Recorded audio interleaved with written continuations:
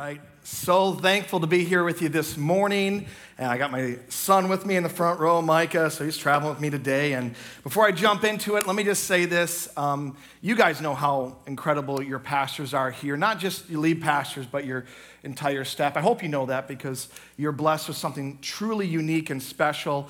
I'm going to draw a little bit of attention over here for a moment. So thankful that my friend and all of your pastors, Pastor Jenny is here. We love you. We're so thankful. We've been praying for you. Your whole church has. Radiant Church Ludington, we've been praying for you. And to see the miracles that God has done in your life already in this, so many more testimonies. And in lieu of bombarding her after service and everyone running up to her, some of you are like, I don't care, I'm going to do that anyway. But for the vast majority of us, can we just give it up for your incredible Pastor Jenny? We love you. God bless you.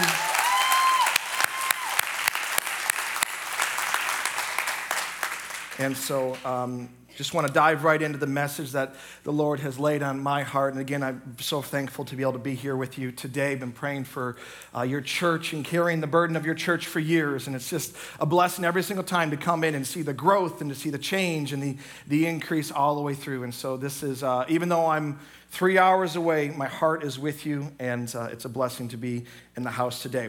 I'm continuing in a message series, really picking back up a message series that you've been in entitled Sermon on the Mount.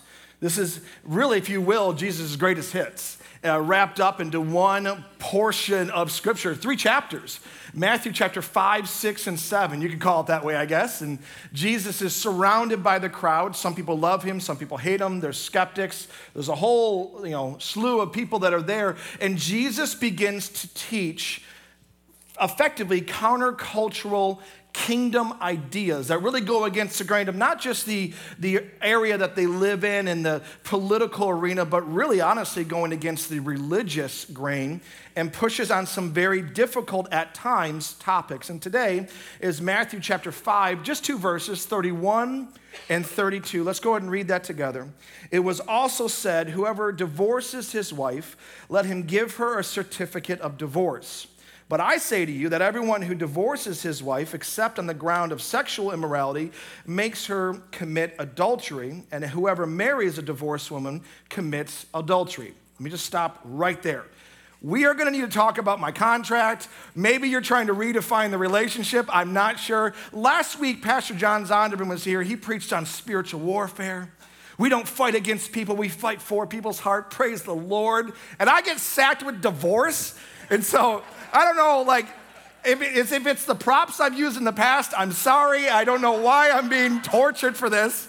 But next time I'm here, I'll probably either teach on sex, politics, or money. So we'll just do the whole tour. How about that? And we'll get through it together. But we are going to dive into this. Here's what I know about difficult portions of Scripture.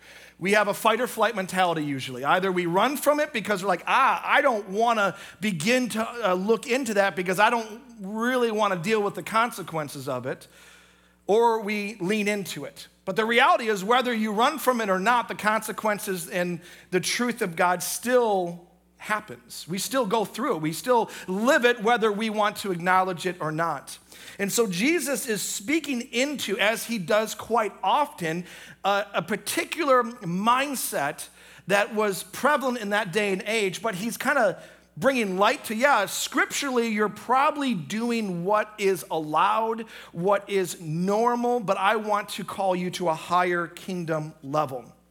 Jesus is calling out the rampant and at times trivial divorce culture that existed in that day and age. You got to understand that he's referring back to Deuteronomy chapter 24, verses 1 and 4. I won't read that, but it's written in the Old Covenant, the Old Testament law, where if you find anything displeasing in your wife, you could give her a certificate of divorce. Now, I should have warned you on the front end, especially Old Covenant Jewish law is very encouraging for men and definitely leans more in the direction in the favor of men. But what it's saying in Deuteronomy chapter 24 is basically if your wife doesn't make you happy, the exact words used there is if you find indecency in her, then you can give her a civil and legal certificate of divorce.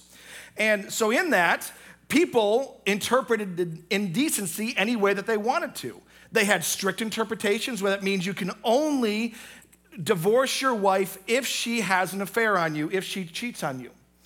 Or there's the more lax interpretation where basically if you just don't like something she does, she burns a toast in the morning, she gives you a sideways look, you're like, I'm done with you, I'm moving on to the next one. And that was the culture that Jesus was trying to correct because he grew up under, and these were perpetuated by two different teachers, rabbis of that day and age. And where he was at, the more lax interpretation was definitely the law of the lands. And so Jesus is saying, hold on, we are just divorcing for dumb reasons, for selfish reasons. We're just throwing this out there. If I just have a bad day with you, I'm done with you and I'm moving on. And in my opinion, it was very abusive towards women.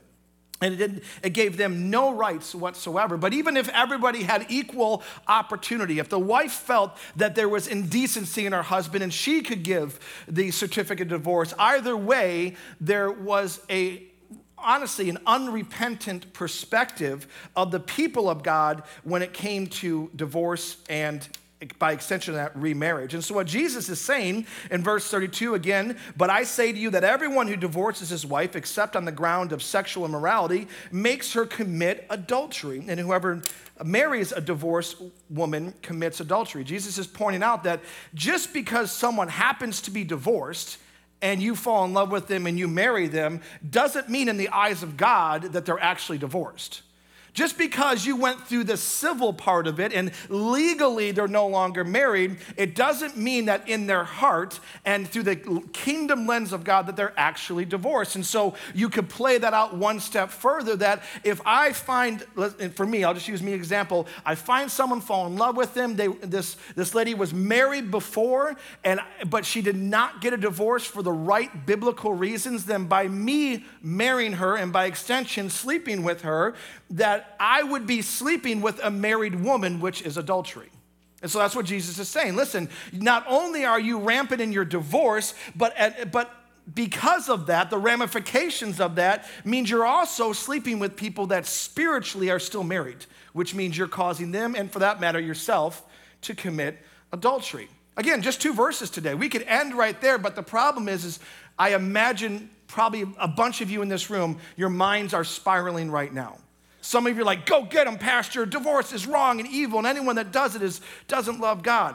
That's not true, at least parts of it. Some of you are like right now, well, you don't know the spouse that I was married to. You don't know what I went through. You're right, I don't. The reality is all of us have very different perspectives. Mine, and I'll share this a little more, is I grew up with my parents married. They're still married. But before they got married, they were both married to somebody else. And they had 2 kids each. And so I lived in a house that had 2 parents that were married before, and all of the back and forth with the step parents or with the ex-spouse and all of that kind of stuff. And so I have felt the sting and the brokenness of divorce without seeing my parents get divorced. Some of you, this is a touchy, difficult, heartbreaking topic because it's not just black and white or red ink. It's not just theory. It's your life. You're going through it right now and you're thinking, the person I'm sitting next to or even not sitting next to, I don't want to be with them anymore. I've had enough. I'm exhausted. Whatever your perspective is, my prayer is that there will be some answers for you today. That there will be some blessing for you today. Now, there's no way that I could hit every perspective and go through every possible scenario.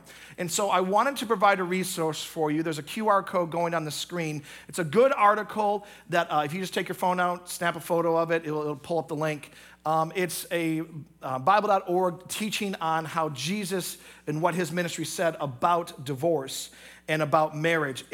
There's things in there that I'm still wrestling with that I don't necessarily agree with, but it has a lot of great resources for you, and that will stay up there for a few moments so you have kind of an idea of the next step in learning beyond today's message. I will say, back to what Jesus said, sexual immorality or an affair is not the only biblical reason that you can get a divorce. In fact, we actually see that Paul, in 1 Corinthians chapter 7, verse 10 through 16, that Paul actually gives what we know as the Pauline exception or the Pauline privilege, which basically says this: if you are a Christian and you're married to somebody that's not an unbeliever and they abandon you, they leave you, then you are released from that marriage. It is no longer in the eyes of God considered a marriage. So those two primary reasons why you can get a divorce is an affair, sexual immorality, or the Pauline exception, abandonment from an unbeliever. And again, I imagine there's people right now going, uh-oh, I got divorced and it wasn't because of those two reasons. And there is hope and there is grace in that. But I would caution you that this Pauline exception, it is used far too often. We're frivolous with it. We throw it out there like, he's just mean to me, so I feel like I've been abandoned. He's acting like an unbeliever, so I feel like I'm abandoned. And the reality is all of us as Christians should have Christ-centered, Holy Spirit-driven fruit in our lives. As we grow, as we change, as we mature in the Lord, there should be a maturing on our actions and the fruit that we give out to other people. And so while this out clause has been greatly abused and far too quickly used as a reason for divorce, I would balance that and say that unrepentant abuse and neglect from your spouse calls into question their genuine faith in the Lord. Now, I say that with caution because some of you might go, see, right there, my husband's not saved, I'm out. Listen, anything that I say moving forward, if it is an adulterous affair, if it is the Pauline exception, in my opinion, everything that you might be struggling with right now should be walked on that path, not by yourself, not through TikTok theology, but with your pastors. It should be met with prayer leaders and with marriage mentors, allowing the church to come alongside you. Because the reality is our heart is deceitful. And we love seeing what we want to see, and it's convenient how we ignore and don't see the other things. And so whether it is the Pauline exception or an affair, or you just don't know, if you're struggling, if you are hitting a brick wall with your marriage, or maybe you're already divorced and now you're trying to put the pieces together, you're trying to reconcile what it is in your life that you need to move forward, please lean into your pastoral leadership that's here. They're not perfect, they don't have all the answers, but what you need is someone to walk alongside you, to weep when you weep, to rejoice when you rejoice, and to have someone that will carry the burden that honors the Word of God above all else. Not just your best friend that's been divorced 7 times. It's like, kick him to the curb. We don't need him. There's someone better for you. Maybe you shouldn't listen to their advice. You need to be listening to people that go, well, what does the Word of God have to say about this? Where is the healing? Where is the truth of the kingdom of heaven? And so, again, I will circle back to those of you in your marriage, because so often we project it onto the other person, but just ask yourself this question. In your marriage, if you're married, are you growing in the things of God? Are you exemplifying the fruit of the Spirit in your marriage? More joy and love and peace and kindness and goodness and gentleness and self-control. Are these things bubbling up on the inside of you and coming out? Because your responsibility is to live peaceably with all men, including the person you're married to, with all people as much as it's up to you. And so you should be praying for your spouse. It's okay to acknowledge when there's wrong and when there is things that need to be addressed. We should be able to do that. Anything short of that would be considered abusive. If you have to just keep your mouth shut and just head down, power through. You should be able to, in the right context with the right people, be able to bring this and say, we are hurting, we are struggling. Hopefully together, but at a minimum yourself, you should be able to say that in this church. But you also have to be willing to swallow the same pills that you want them to swallow too.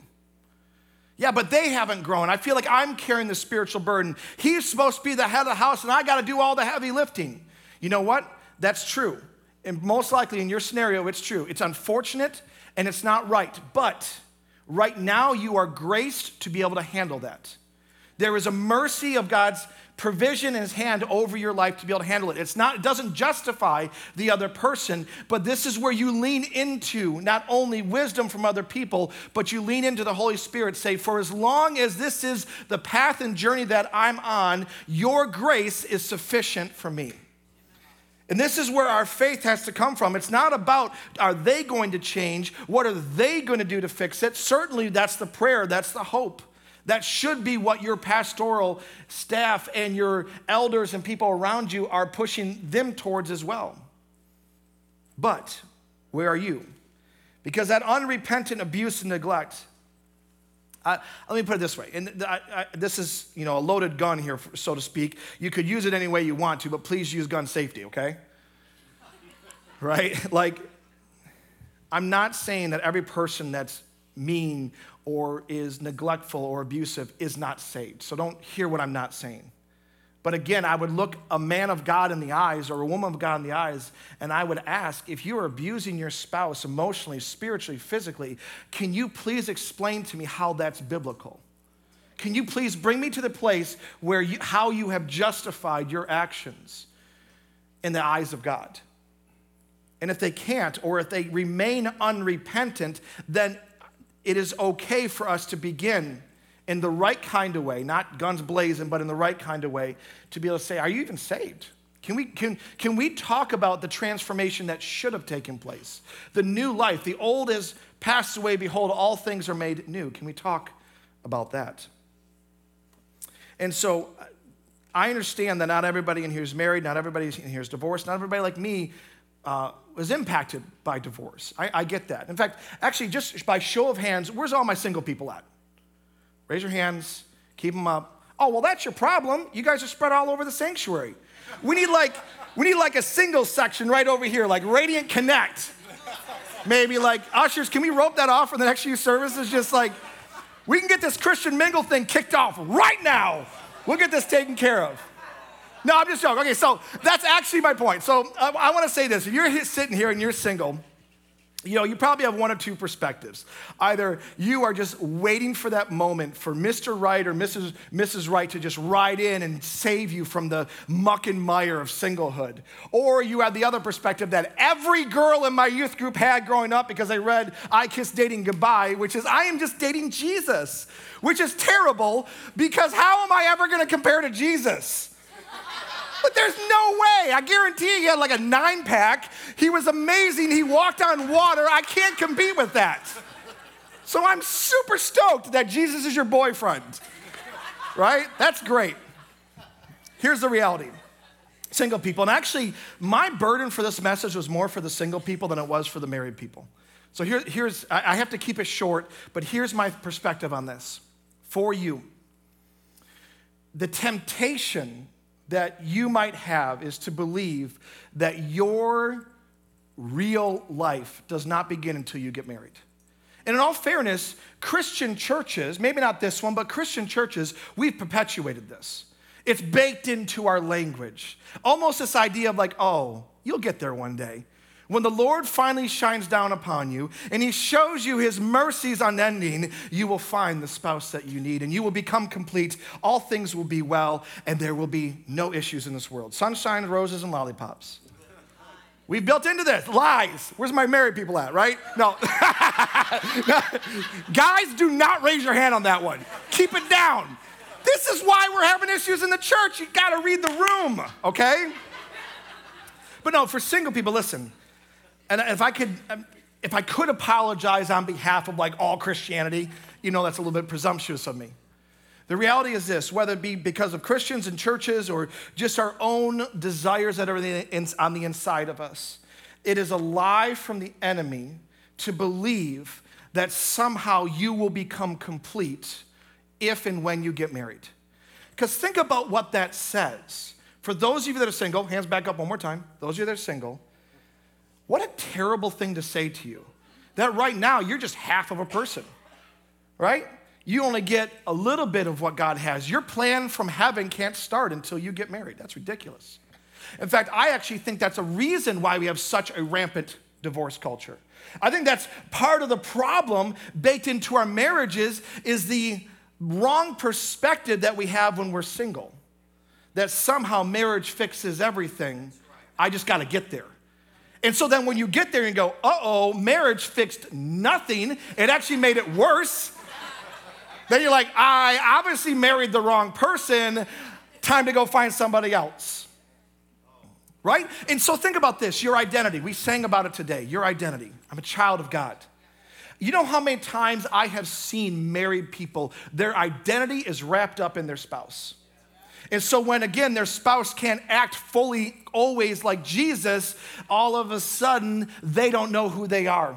Or they live far below the intended call of God over their lives because they can only live to the spiritual potential of the anchor that they're married to. Okay, so identity has to be found in Jesus long before you ever become married, if you ever become married. Because let me tell you this, Paul and others, they weren't married. They were called to be single. And so one of the problems in our conversation is we don't ask the question through prayer, through fasting, through wisdom from other people of God, am I called to be married? We usually will fill in the blank and be like, well, I want to have sex, so probably I am. Right? Or I want to feel complete. I want to have a companion. I want to have someone to do life with. And so our identity becomes baked in and wrapped up with the person we're married to. And I've been married for many years. I love my wife. We balance each other well, and I'm thankful for that. But my relationship with Christ can be encouraged on because of my wife, and I can encourage her on, but she can't be my relationship with Jesus. And I can't be hers. And so as you're single now, whether you're called to be married or you're called to be single and rock it out for the rest of your life, whatever it is, you had better find your identity and your relationship with Jesus now. Because then if you do get married, and that's the venture that God calls you on, you can walk into that, and guess what? You're not looking for Mr. Wrong to fulfill all the needs in your life. You're going, actually, I have you with the right perspective because I have him with the right perspective. So get your identity in Christ long before you find and marry that person. You're going to have to learn humility long before you get married. This is something you'll find out if you get married. When you get married, if you think of a stove, you are put on the back burner. And if you're not, you're like, no, I demand that everything I have and everything I want is answered right now. If you do that, you will be divorced. I can promise you that. You need to understand that when you get married, you're on the back burner, and then when you have kids, you're not even on the stove or in the kitchen. You're out in the back porch cooling down. You don't even exist. And so humility, we've got to learn it. We've got to learn now to say, I'm sorry, I'm wrong. God, would you forgive me? To that person that, God, would you forgive me? This person, would you forgive me? I messed up. I did this wrong. Humble yourself. God resists the proud, but he gives grace to the humble. It happens in marriage, happens outside of marriage. Some of you that are married right now, you're still living like you're single. I want my me time. Right? I want my technology the way I want it. I want to do what I want. I want to buy what I want. I want all my toys. I want all this. And you just stay doing what you're supposed to do. Some of you haven't grown past. And let me rephrase it. It's not even like you're acting like you're single. Because again, single people should be humble people. Single people should be those that have found their identity in Christ. So it's not even that you're acting single, you're acting selfish. And so let's make that really clear. When you get married, you are called to be the biggest servant to your spouse. You are called to lay your life down for your spouse. Wash them in the word. Bless them, anoint them, cherish them. And wives, the same. And so if you can't get through your mind right now as a single person that life isn't about you, and that you are called to pick up your cross daily and follow Jesus. You are to be a living sacrifice for what he says, according to the word, empowered by the Spirit. If you can't figure that out now, you're going to cause a wake of devastation once you get married. You better do the hard work when it's a lot easier and it's just yourself than when you have a whole other person or people in your household. And you have to fight through all of those dynamics as well. Lastly, for single people, your integrity. This is a big one. I believed this growing up. I've heard people talk about this. They may not say it, but deep down, they believe it. Right now, I'm struggling with sleeping with people, or I'm struggling looking at pornography and all the things that come along with that, which is why I want to get married, because it will solve it. There you go, right there. No, it doesn't. It doesn't, because guess what? Grant, I can almost guarantee you your spouse can't fulfill all of your sexual desires if they're based out of sin. And so you're just off doing whatever you want to do as a single person, thinking that one day my spouse can come in and just rock it, and they're not. Hopefully you've married someone that has not been rooting around in the mud, in the muck, in the sinful mire, on the depths of depravity. Hopefully you've married someone that says, my mind, my sexuality, my body has belonged to the Lord, and now I give it to you as a gift. And so, if you're waiting to get married to think that somehow it will scratch the itch and it will take care of it, what happens when you stop having sex? Or there's a lot of time in between, or something happens that just doesn't work anymore? Was your marriage done? Is it now invalid? Is it now something that is no longer precious? No. If your identity, your humility, and your integrity is founded in Christ, you can weather those difficult seasons. But if it's focused on you, centered on you, you ain't making it. I love you. I'm not trying to be that guy. But the reality is this is a wake-up call for some of you. Some of you, and it's not even just the singles, hopefully married people, you've been hearing the exact same thing that I've been saying. Marriage is not a cure-all. It's not a fix-all. It is a blessing from the Lord if you're called to it. There's beautiful things that can come from it. But it's not all that you are, and it's not all that God has called you to be. So one more time, where's my single people at? Raise your hand. You're like, I don't even want to raise my hand anymore. Let's skip this.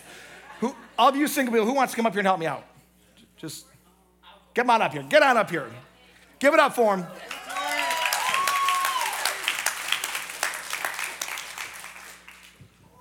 All right. This is your one and only chance right now. So just tell us a little bit about yourself. Maybe just kind of bring us down that journey. I totally about to say, all right, ladies, listen up of Radiant. This is going to be great. Going once, going twice. No, that's not what we're doing. Okay, don't worry. Don't worry, we're good.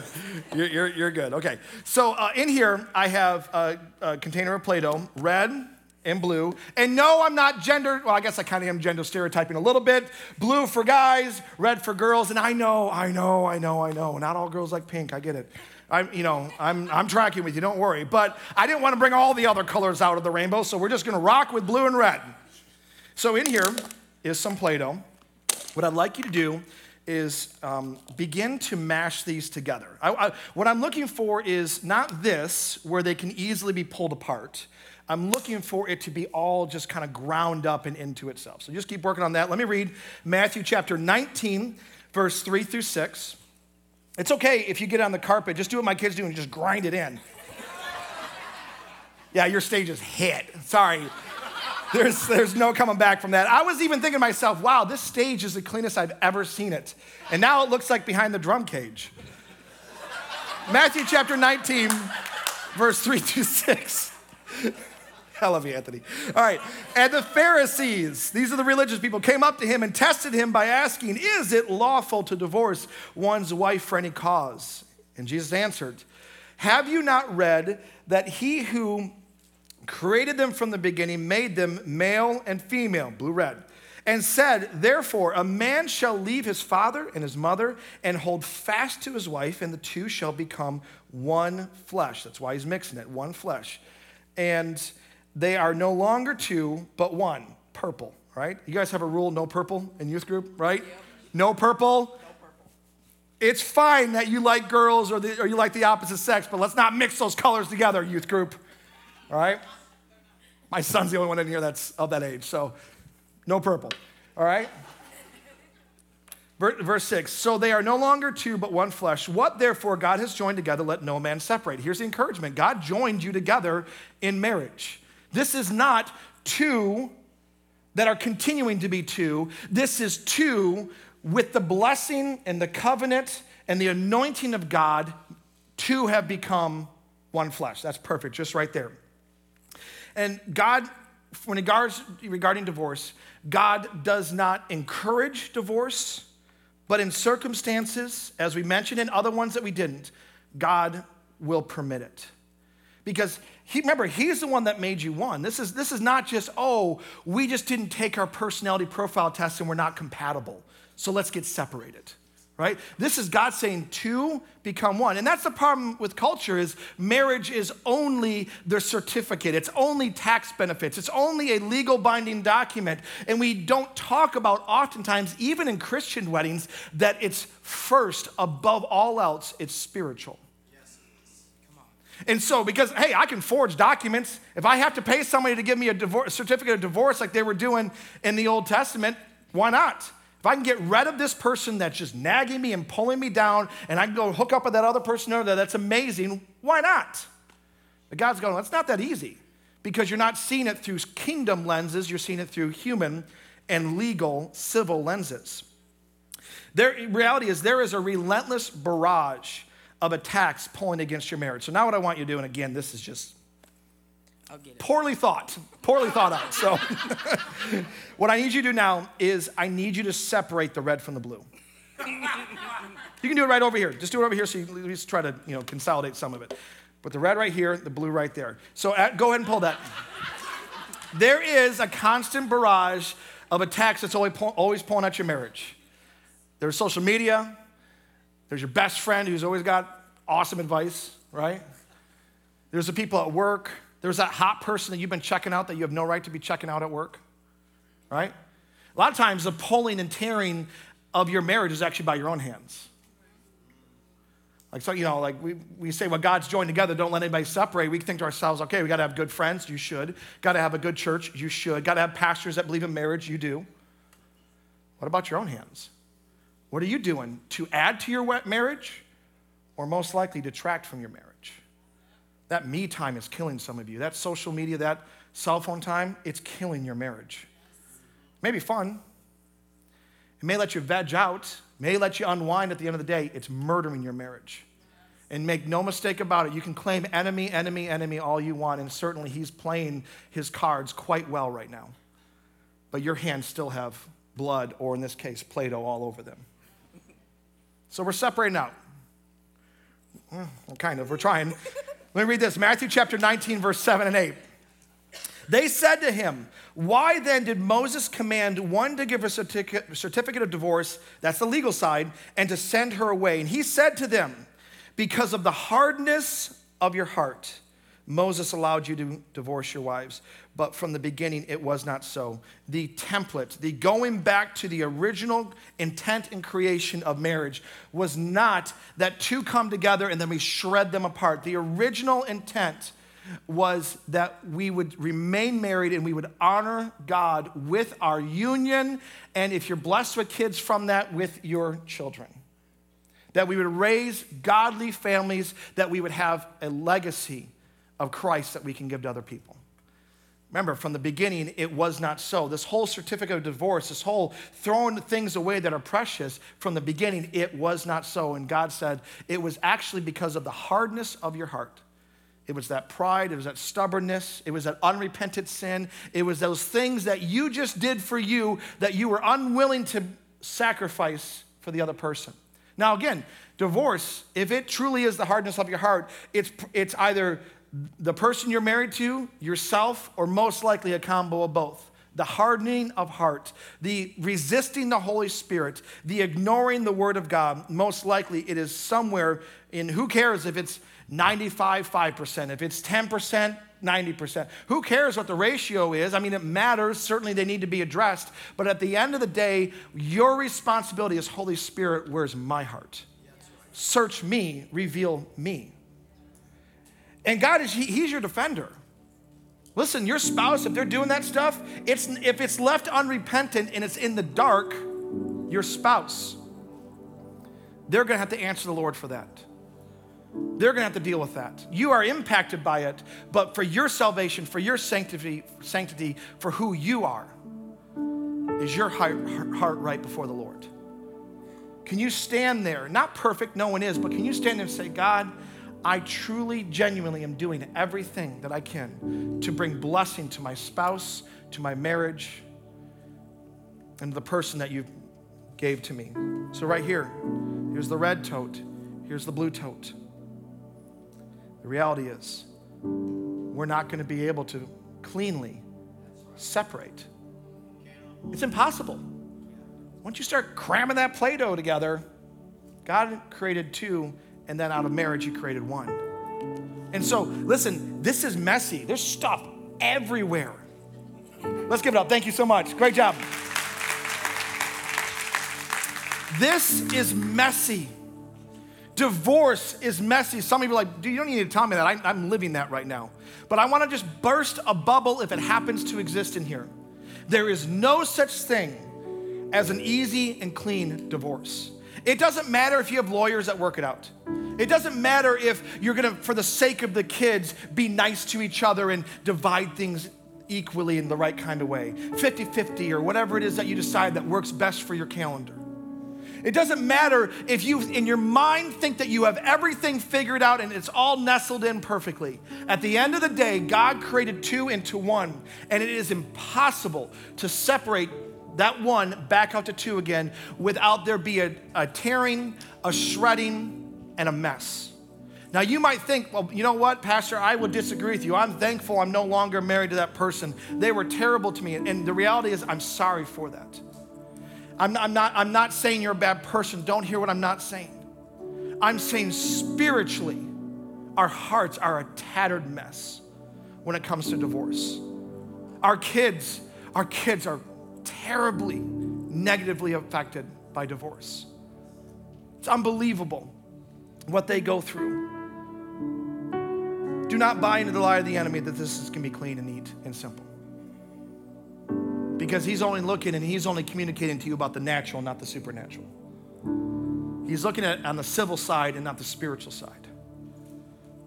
You're made as one. Now listen, there's a million questions after that. What do I do with my bad situation? What about the fact that I got divorced and I don't even know if I got divorced for the right reason and now I'm remarried or I want to get married? There's probably many different scenarios that are rattling around our minds right now. So I ask one thing right now as I get ready to close with this last scripture. I ask one thing.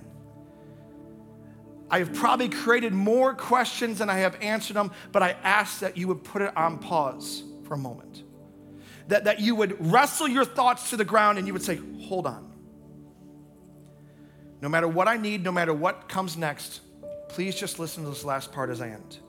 Malachi chapter 2, verse 13 through 16.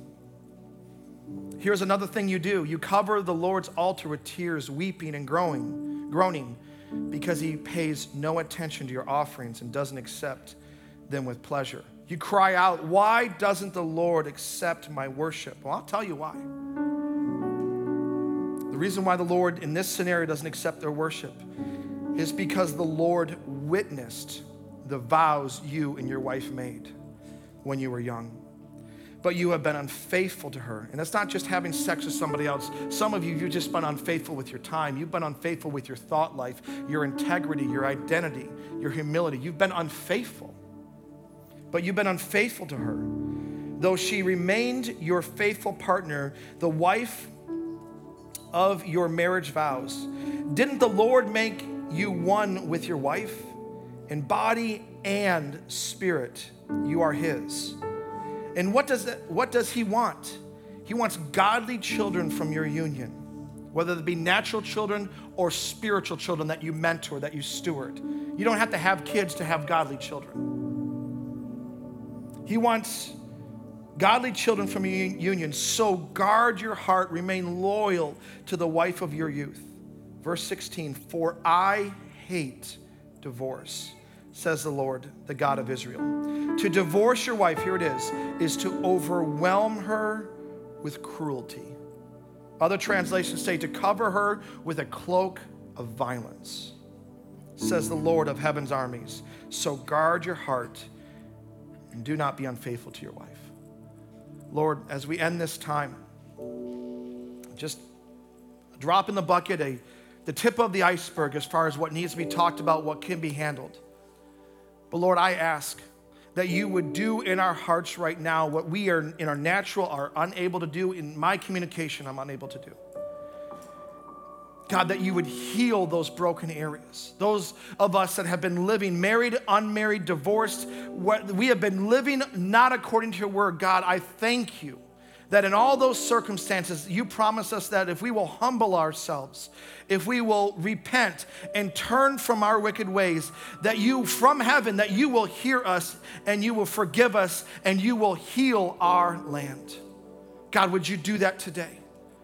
In every scenario, in every situation, whether we were right or we were wrong, God, we say thank you for your forgiveness. Thank you for your grace, your unmerited mercy in our lives, and the healing that comes from that. God, I ask for every person here that has been ravaged by divorce, like me and my family have, God, that you would surround them, that this message, even if they went back and re-listened to it, that it wouldn't be a heaviness to them, Lord, but it would be a reminder of the beauty and the importance of marriage.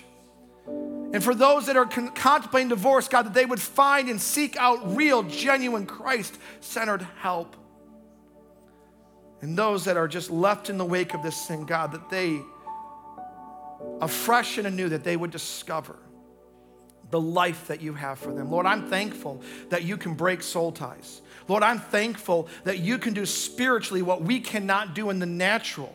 We may Play-Doh this whole thing up, but God, you surgically, with precision, can change and heal and mend. Not that we use grace as an excuse to sin. No, God, break us of that. But if we have sinned, God, thank you for your unmerited mercy if we will cry out and ask for it. God, that you would expand the pastoral ability of this church so that they can receive in those that are hurting, those that are undernourished in their marriage, those that feel abused and neglected, God, that they can receive them in and pour out into them rivers of living water, because that's what's on the inside coming out. And Lord, for that person that truly, genuinely is being abused right now, emotionally, spiritually, physically, God, would you reaffirm to them that they are precious and they are beautiful to you? That they are important to you, that no one should be abused. That you don't have to just sit there quietly and take it, but they are a child of you, royalty, sons and daughters of the King. And in this life, they're not to just sit there and be abused, but they are to be cherished according to your word. So Lord, in all these things and all these scenarios, Lord, would you help us? Open our eyes. Heal our hearts. We thank you for this in Jesus' name.